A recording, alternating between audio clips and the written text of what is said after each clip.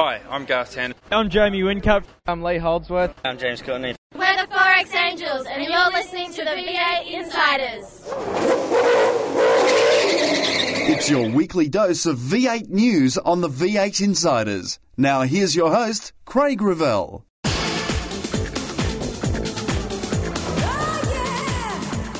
When is a race not a race? Melbourne's a great one because it's probably the second biggest audience we get to race in front of. We look back at the Sprint Gas V8 Challenge today as the lights go out on another edition of the V8 Insiders. You've taken the V8 to the races. You watch the action on TV. Now read about them in V8X Magazine. V8X Magazine, dedicated to just one thing, V8 supercars. Showcasing some of today's best writers and award-winning photographers, V8X brings you all the news and in-depth interviews demanded by today's V8 supercar fans in one action-packed magazine. V8X, the #1 magazine in V8 supercar coverage. Out now. Craig Lowndes showed that he is not out of championship contention with a strong performance at the non-championship event last weekend at Albert Park. I think I'm also encouraged, obviously, having a new car. Like the FG is something that, as Frosty said, we're still learning about. We're still getting our head around it, and I enjoy that side. I enjoy the technology side of it and finding out how to get the best out of it. We like every other Ford team, are still playing with it, and we're making improvements. Ford dominated the second outing of the year with the Pig of 888 and the Falcon of FPR heading the leaderboard for the 3 races. Lowndes winning the pole, the first and last races, with Winterbottom turning around a disappointing Clipsal to win race 2. Obviously I knew what tyres Craig had on, and when he was behind me there was, I was sideways and he was on the gas, so there's no real reason to try and block him out there, and off he went.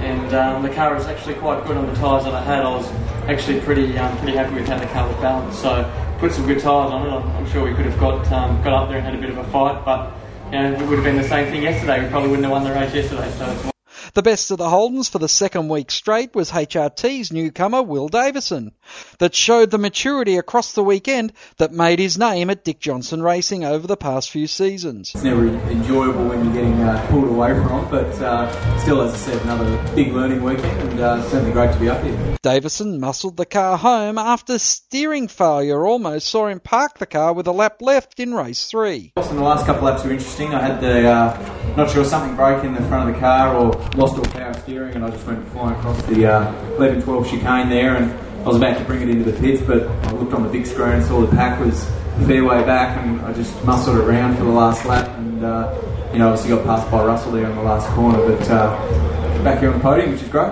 Davison's misfortunes allowed Russell Lingle to make a last lap pass and take his first podium of the season.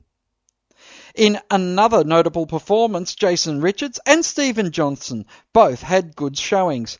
Jason with 3 fifth places and Johnson never worse than 6th.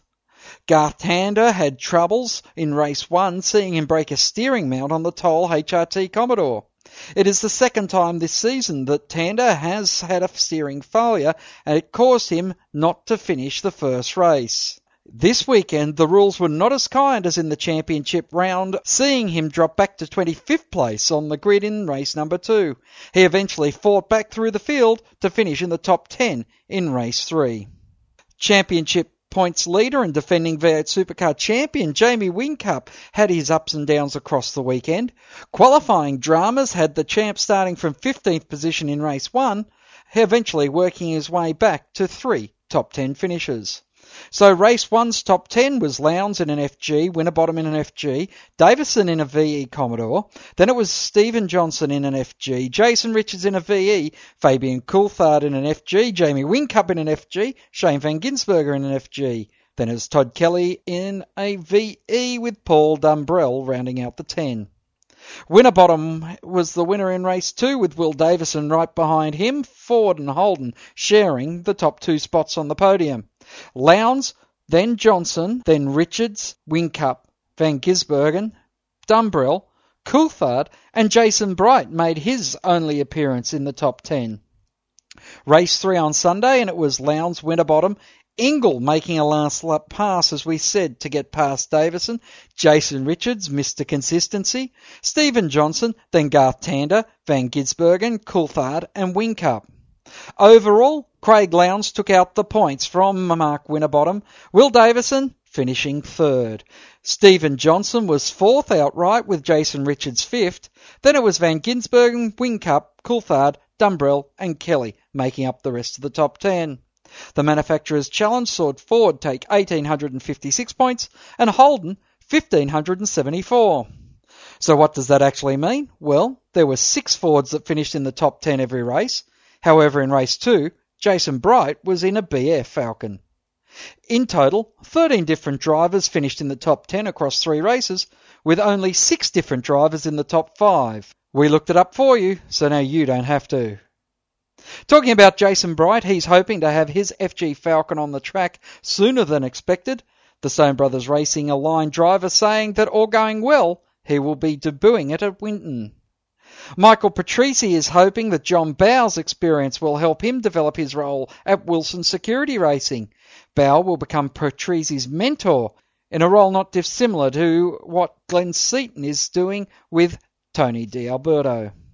There have been a number of teams and drivers expressing their disappointment over the Albert Park experience, with many saying that they should have made a better deal before returning to the Albert Park track.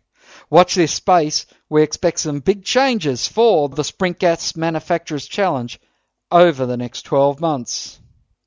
Larry Perkins is under the pump from many team owners, with them feeling that his position on the V8 Supercar board should be replaced for a more active team owner. A petition that was reportedly handed around over the weekend to other team owners has not got up so far, but with an emergent meeting coming very soon to discuss changes to the race formats, where potentially the qualifying might be thrown out, it's expected that Larry's role on the board will be discussed more fervently at that event. And that's the news on the V8 Insiders. We've got Briar Gunther and Alan Edwards up next. I hope you'll stay with us. Controversy Corner is next when we return with more on the V8 Insiders. Hi, I'm David Reynolds from Bundaberg Racing and you're listening to V8 Insiders. Taking the V8 to the races. You watch the action on TV. Now read about them in V8X Magazine. V8X Magazine, dedicated to just one thing, V8 Supercars. Showcasing some of today's best writers and award-winning photographers, V8X brings you all the news and in-depth interviews demanded by today's V8 Supercar fans in one action-packed magazine. V8X, the #1 magazine in V8 Supercar coverage. Out now. Welcome back to the V8 Insiders. Joining us this week, it's the Big Pond dynamic duo of Alan Edwards and Briar Gunther. Good evening. Good evening, Craig. Hi, Craig. It is exciting times as we move through the first 2 races of the year.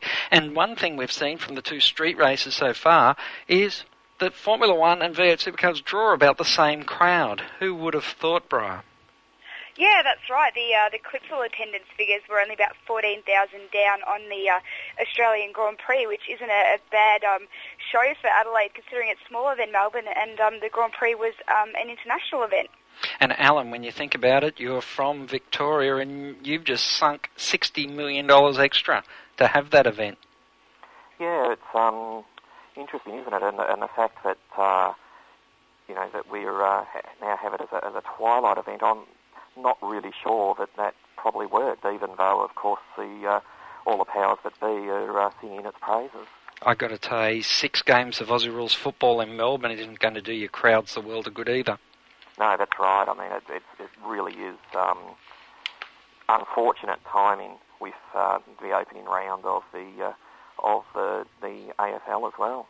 Because when you put it into perspective, the opening round of the AFL season, albeit spread over 8 events, had as many people as the Grand Prix, if not more, and their Thursday night crowd was almost twice the size of the Grand Prix Thursday crowd.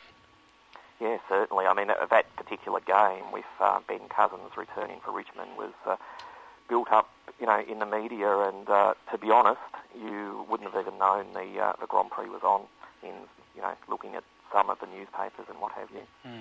Well, one man that knew the Grand Prix was on was Craig Lowndes, and at the end of the weekend, 2 wins and a third, Briar, a fairly emphatic performance. Yeah, that's right. He did put in a pretty good show. The only shame for him, I guess, is that it is a non-championship round. So, nevertheless, he did well, and he said later on that it was the new FG that was inspiring him to work harder than last year, and also that apparently his fitness is increased on last year. So there's a few factors there, I guess, which has given him the win. It was a solid performance, and FG's taking out the Manufacturers' Championship because the only other winner across the weekend, remembering that Lowndes took pole, first race and third race, was a very game and brave Mark Winterbottom. Yeah, well, it's all about the FGs at the moment, isn't it? Although, of course, you had the sort of a bit of a clash, I guess, because as you know, the Team Vodafone cars don't like to call, the Team Vodafone team doesn't like to call their cars FG Falcons due to Ford withdrawing its sponsorship this year. So instead, they call them Hogsters. So it's a little bit strange for the winner of the Manufacturers' Challenge to not even call the cars what they're supposed to be, I guess. But yeah, nevertheless, it worked out well for Ford, and Lowndesy, Ford, of course, is his personal sponsor, so he was quite happy to win for Ford, but I'm not sure about the team itself. Well, I actually thought it was quite ironic that it was Team Vodafone that collected most of the points for Ford, considering that they were dumped by Ford at the end of last year.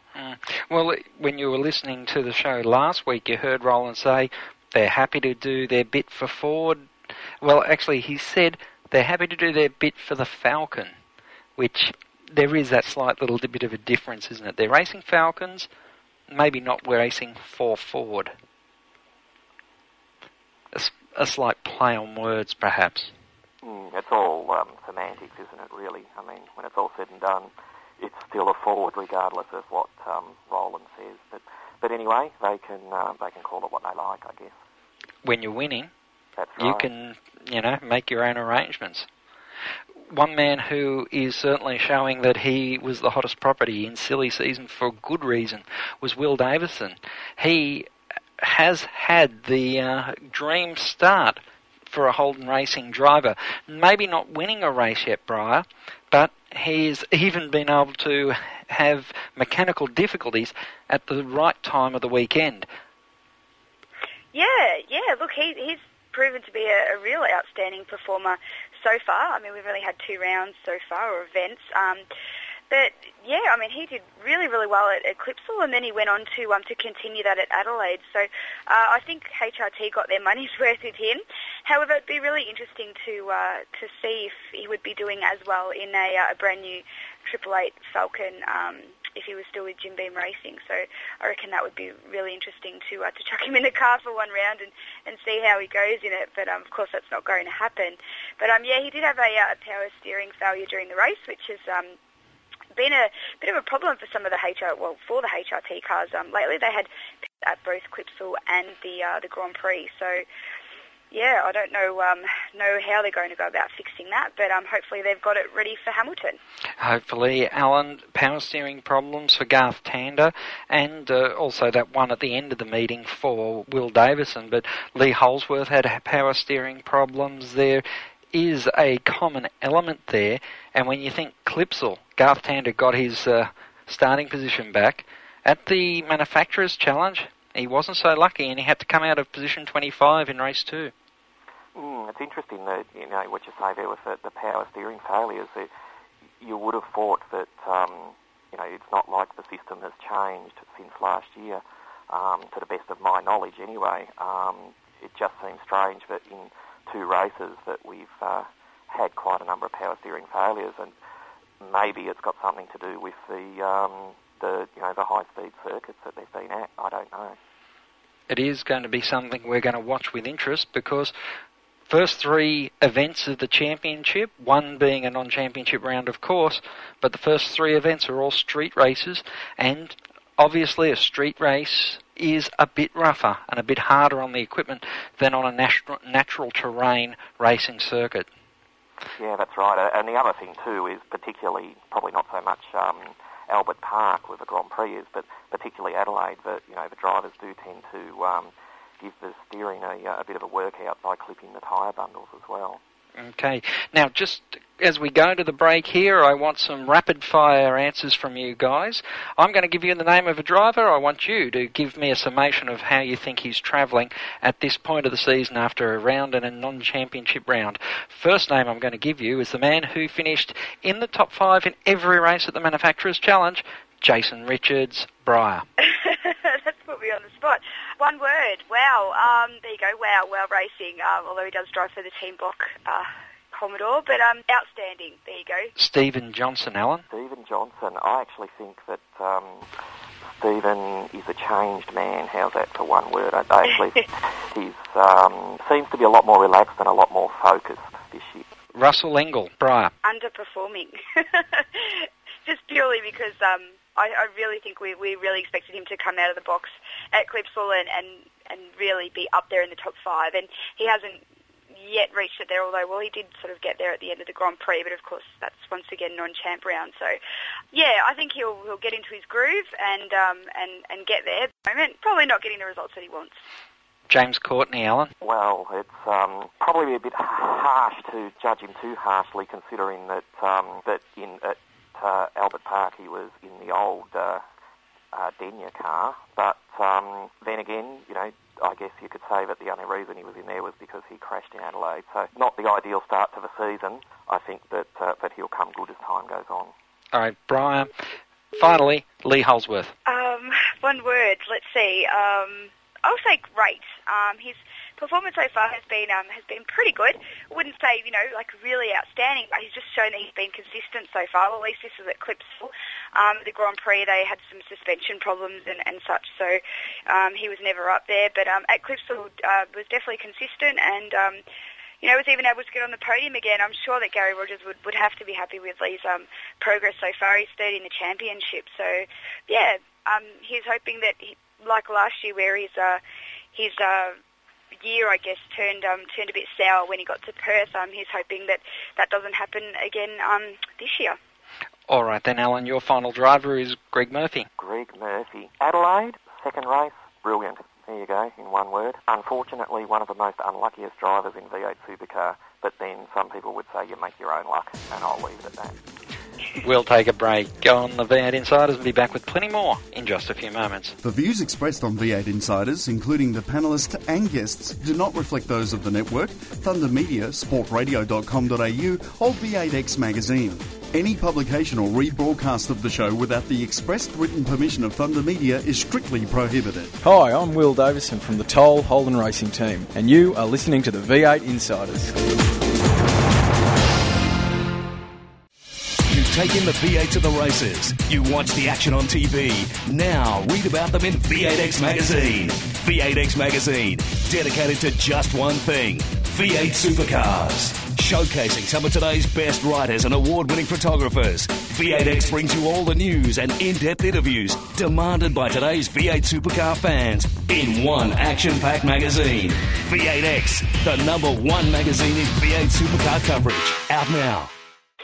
Welcome back to the V8 Insiders, the dynamic duo from Big Pond, joining us with Brian Gunther and Alan Edwards. And guys, we're going to move off the, well, not too far off the racing anyway, as Melbourne has wrapped up.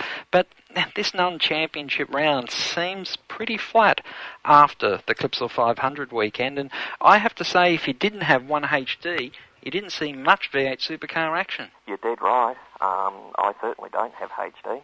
And there was not a lot of V8s to be seen on television in our house. Bri, you probably didn't get to enjoy anything from 1HD because you were ducking and weaving throughout the pit lane. Correct, yes, but yeah, my understanding is that there were only some snippets of V8 Supercars shown over the weekend, and of course that comes back to as well the fact that Channel 10 is the one that does 1HD, and Channel 7 is the official broadcaster of V8 Supercars. So that's where the clash would have been. But Yeah, if you're a pretty hardcore V8 fan, you would be a bit disappointed that you, and especially if you didn't live in Victoria, where you could actually attend the round, you'd be a bit disappointed when you couldn't watch some racing. Now, this is part of a bigger picture, isn't it? Because a lot of the teams are sort of saying, why are we coming here if there's nothing really on offer?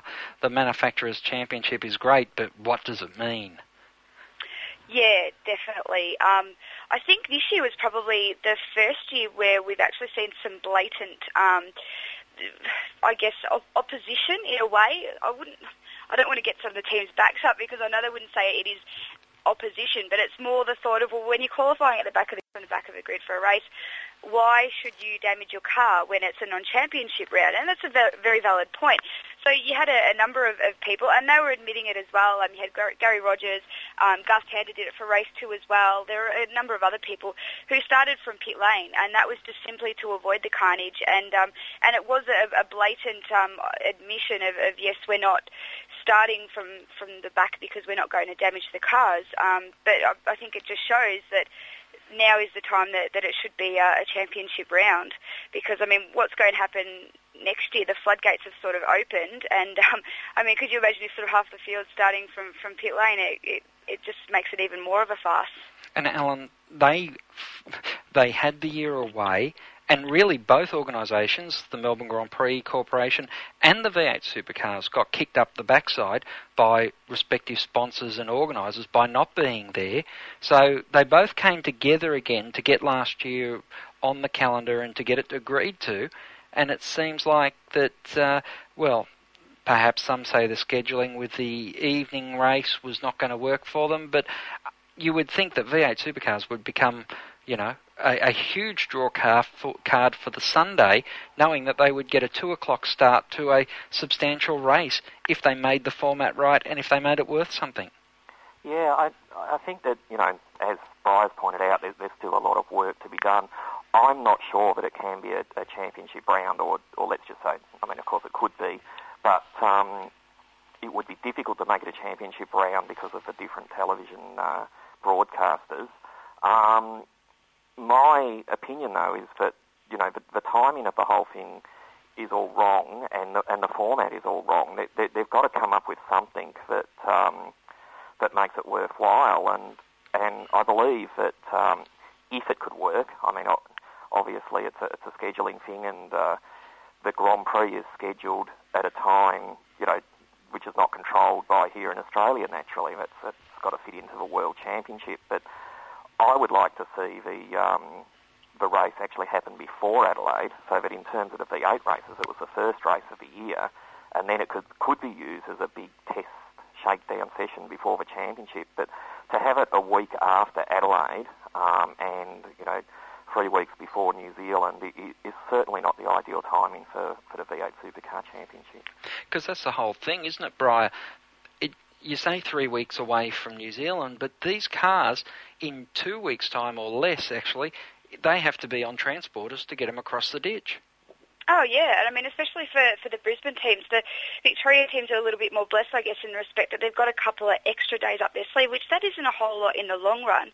And especially with the Brisbane teams, they have to drive all the way out to Brisbane to get their cars prepared, so they lose a couple of days there. And as you said, yeah, it might be 3 weeks away, but it is only in reality for the teams 2 weeks. And it's not even just for the teams, it's for Dunlop. Things got to be organised so far in advance.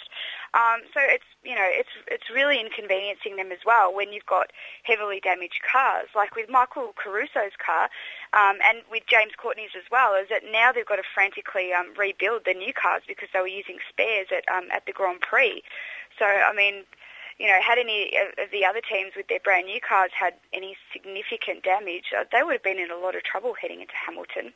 And the other thing as well is that if you did make the Grand Prix a championship round, you would just have to scrap the Manufacturers' Challenge. That would just have to be a give me, because there were some instances, well, there are actually many instances, where because you had Ford behind the pole sitter, because of the format, there were actually drivers who would lose spots, even though if they'd finished a race 6, they might start from 7th. So, of course, you couldn't have that for a championship round. So you'd have to have a significant makeover of the format as well. And I could see, and I'd like to get your opinion, Alan, with what they've done with the Grand Prix, putting it on as that twilight race, you have a huge opportunity to have a real marquee Sunday race. Problem is, of course, you need a pit lane to do it, and that is another expense.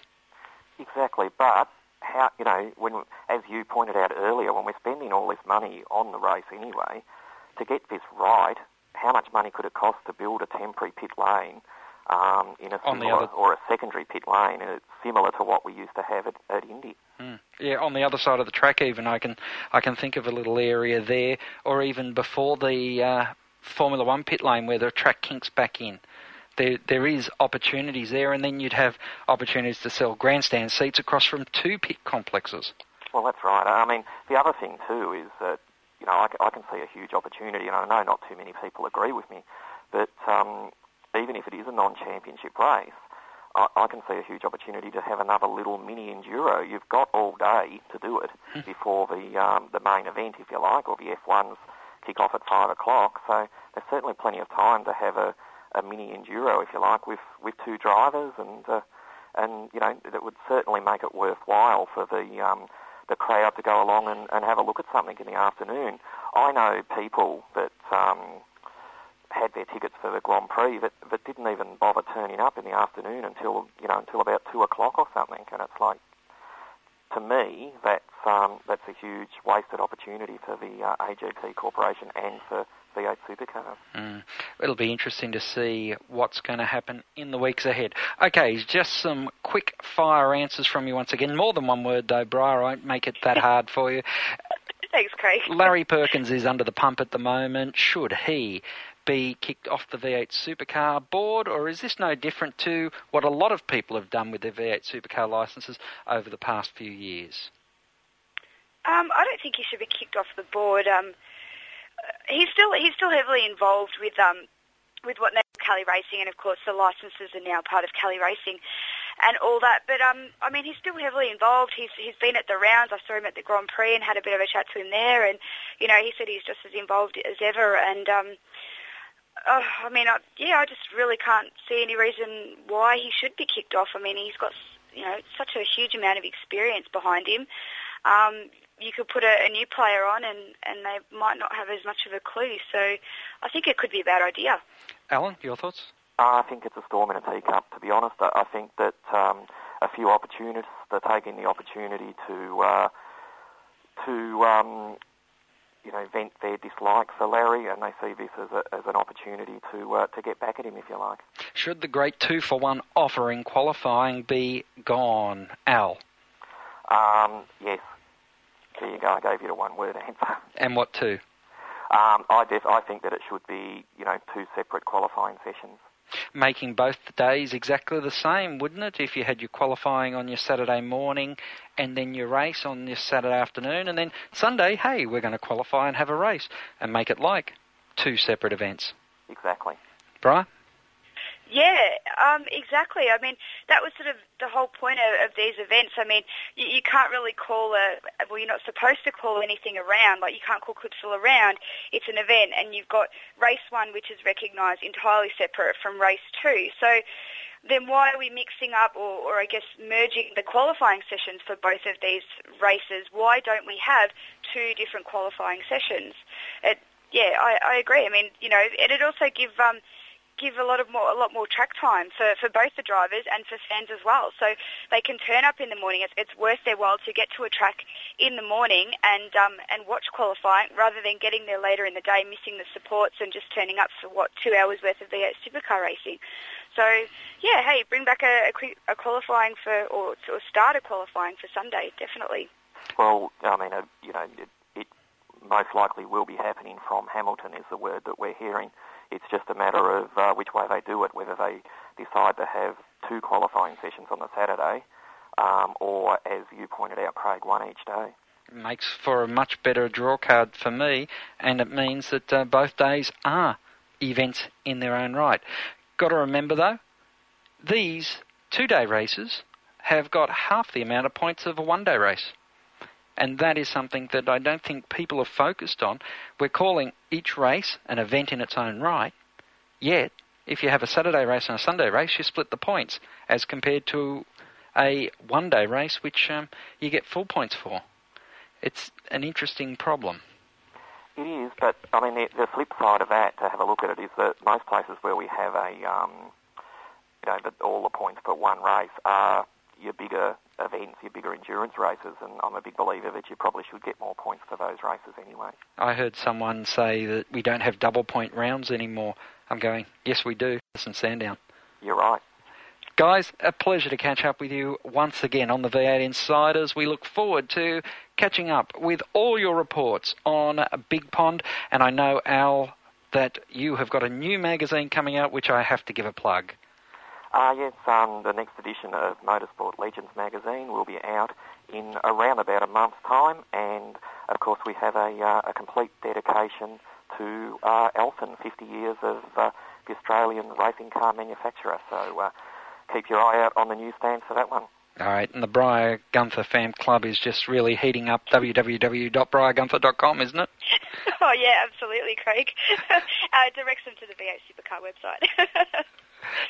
Guys, thanks for joining us. The White Flag Lap is up next on the V8 Insiders. To ask a question of the V8 Insiders, just email them at v8insiders@sportradio.com.au. Stay tuned for more. G'day, it's Greg Murphy from the Sprintcast Racing Team, and you are listening to the V8 Insiders. You've taken the V8 to the races. You watch the action on TV. Now read about them in V8X Magazine. V8X Magazine, dedicated to just one thing, V8 Supercars. Showcasing some of today's best writers and award-winning photographers, V8X brings you all the news and in-depth interviews demanded by today's V8 Supercar fans in one action-packed magazine. V8X, the #1 magazine in V8 Supercar coverage. Out now. At the Clipsal 500, Neil Crompton hosted a press conference about the new E85 fuel. Here's Craig Lowndes, Ross Stone and Garth Tander explaining a little bit more about the changes for 2009. First up, Craig Lowndes talking about if there's any difference in the car for the drivers. Not really. I think that's really for us in a sense that we started sort of this whole process sort of mid to late last year, obviously knowing that we were going to E85 for this year, and actually Campbell was still with us at that point, and we spent a lot of time up at Queensland Raceway mapping the car and running it and trying to understand it, because I was probably a little bit sceptical about obviously going to that sort of style of blend. But really for us, it took us a little bit to get our head around to remap the engine to use what we had. But really for me, the two differences really is the smell of the fuel. Obviously it's a sweeter, well I say sweeter style of smell. And the engine generally has a bit more of a banging between gear cuts than what with previous fuel was. So for our side of it, really hasn't changed a lot. Ross, from your viewpoint, you did a lot of the initial development work and you took it on as a project at SBR midway through last year when it was first discussed. Can you give us an insight from your viewpoint about the development process and what was involved? Yeah, well, starting with the new fuel after years of avgas and then unleaded and then on to E85, it's going to take a little while for everybody to fine-tune it all, but it's been pretty seamless here. You haven't seen any problems in the pit road. But the biggest difference to the cars, how they run this year to last year, if you like, after all of the development is, instead of running one high-pressure fuel pump, which most people did, this year you basically run two all the time. And in the engines, the only difference really is you have to run a different injector just because there is a bit more consumption. The other injector that most of us use was nearly at full duty cycle, so that's really the only changes. But this year, it's Craig mentioned the bang on the gear changes. We're running a brand new ECU this year as well. It has some other capabilities and some of the gear change fuel you can control, all that sort of stuff. So you'll find it all will get fine tuned in the next meeting or so. Nothing like coming to a race meeting and doing it. Garth, from your viewpoint, some challenges for your engineering group, as there have been for all of the teams, with the new ECU, the M800. Have you practiced the start with the new fuel? And what about hot starts and dealing with heat soak and some of those other issues that don't always jump up initially? Yeah, we had a few small issues on the test day of starting the car up while the engine's hot, restarting the car in between changes, for example, during a practice session and stuff like that. But that was more an ECU issue than a fuelling issue. And from a fuel point of view, our engineers have obviously done, as all the teams up and down pit lane would have done, a lot of dyno work as far as mapping goes to get their head around what the ethanol changes have from a mapping point of view for drivability and performance as well as economy. And when I first drove a car with E85 fuel in it, I actually had to ask again whether this was E85 or the standard fuel. Like, you could not pick it at all. And the car actually ran considerably cooler the first day we ran it. We found that the car was running in excess of 30% cooler. So look, it's got some unique, interesting stuff that we have probably not come up against in the past, and a new fuel with a new ECU will certainly keep the guys that claim they know what they're doing very busy. We'll have more on E85 in the upcoming weeks. My thanks to Briar Gunther and Alan Edwards as the checker flag waves on another edition of the V8 Insiders. Keep smiling and bye for now. Join us next week for more V8 Insiders, only on v8x.com.au.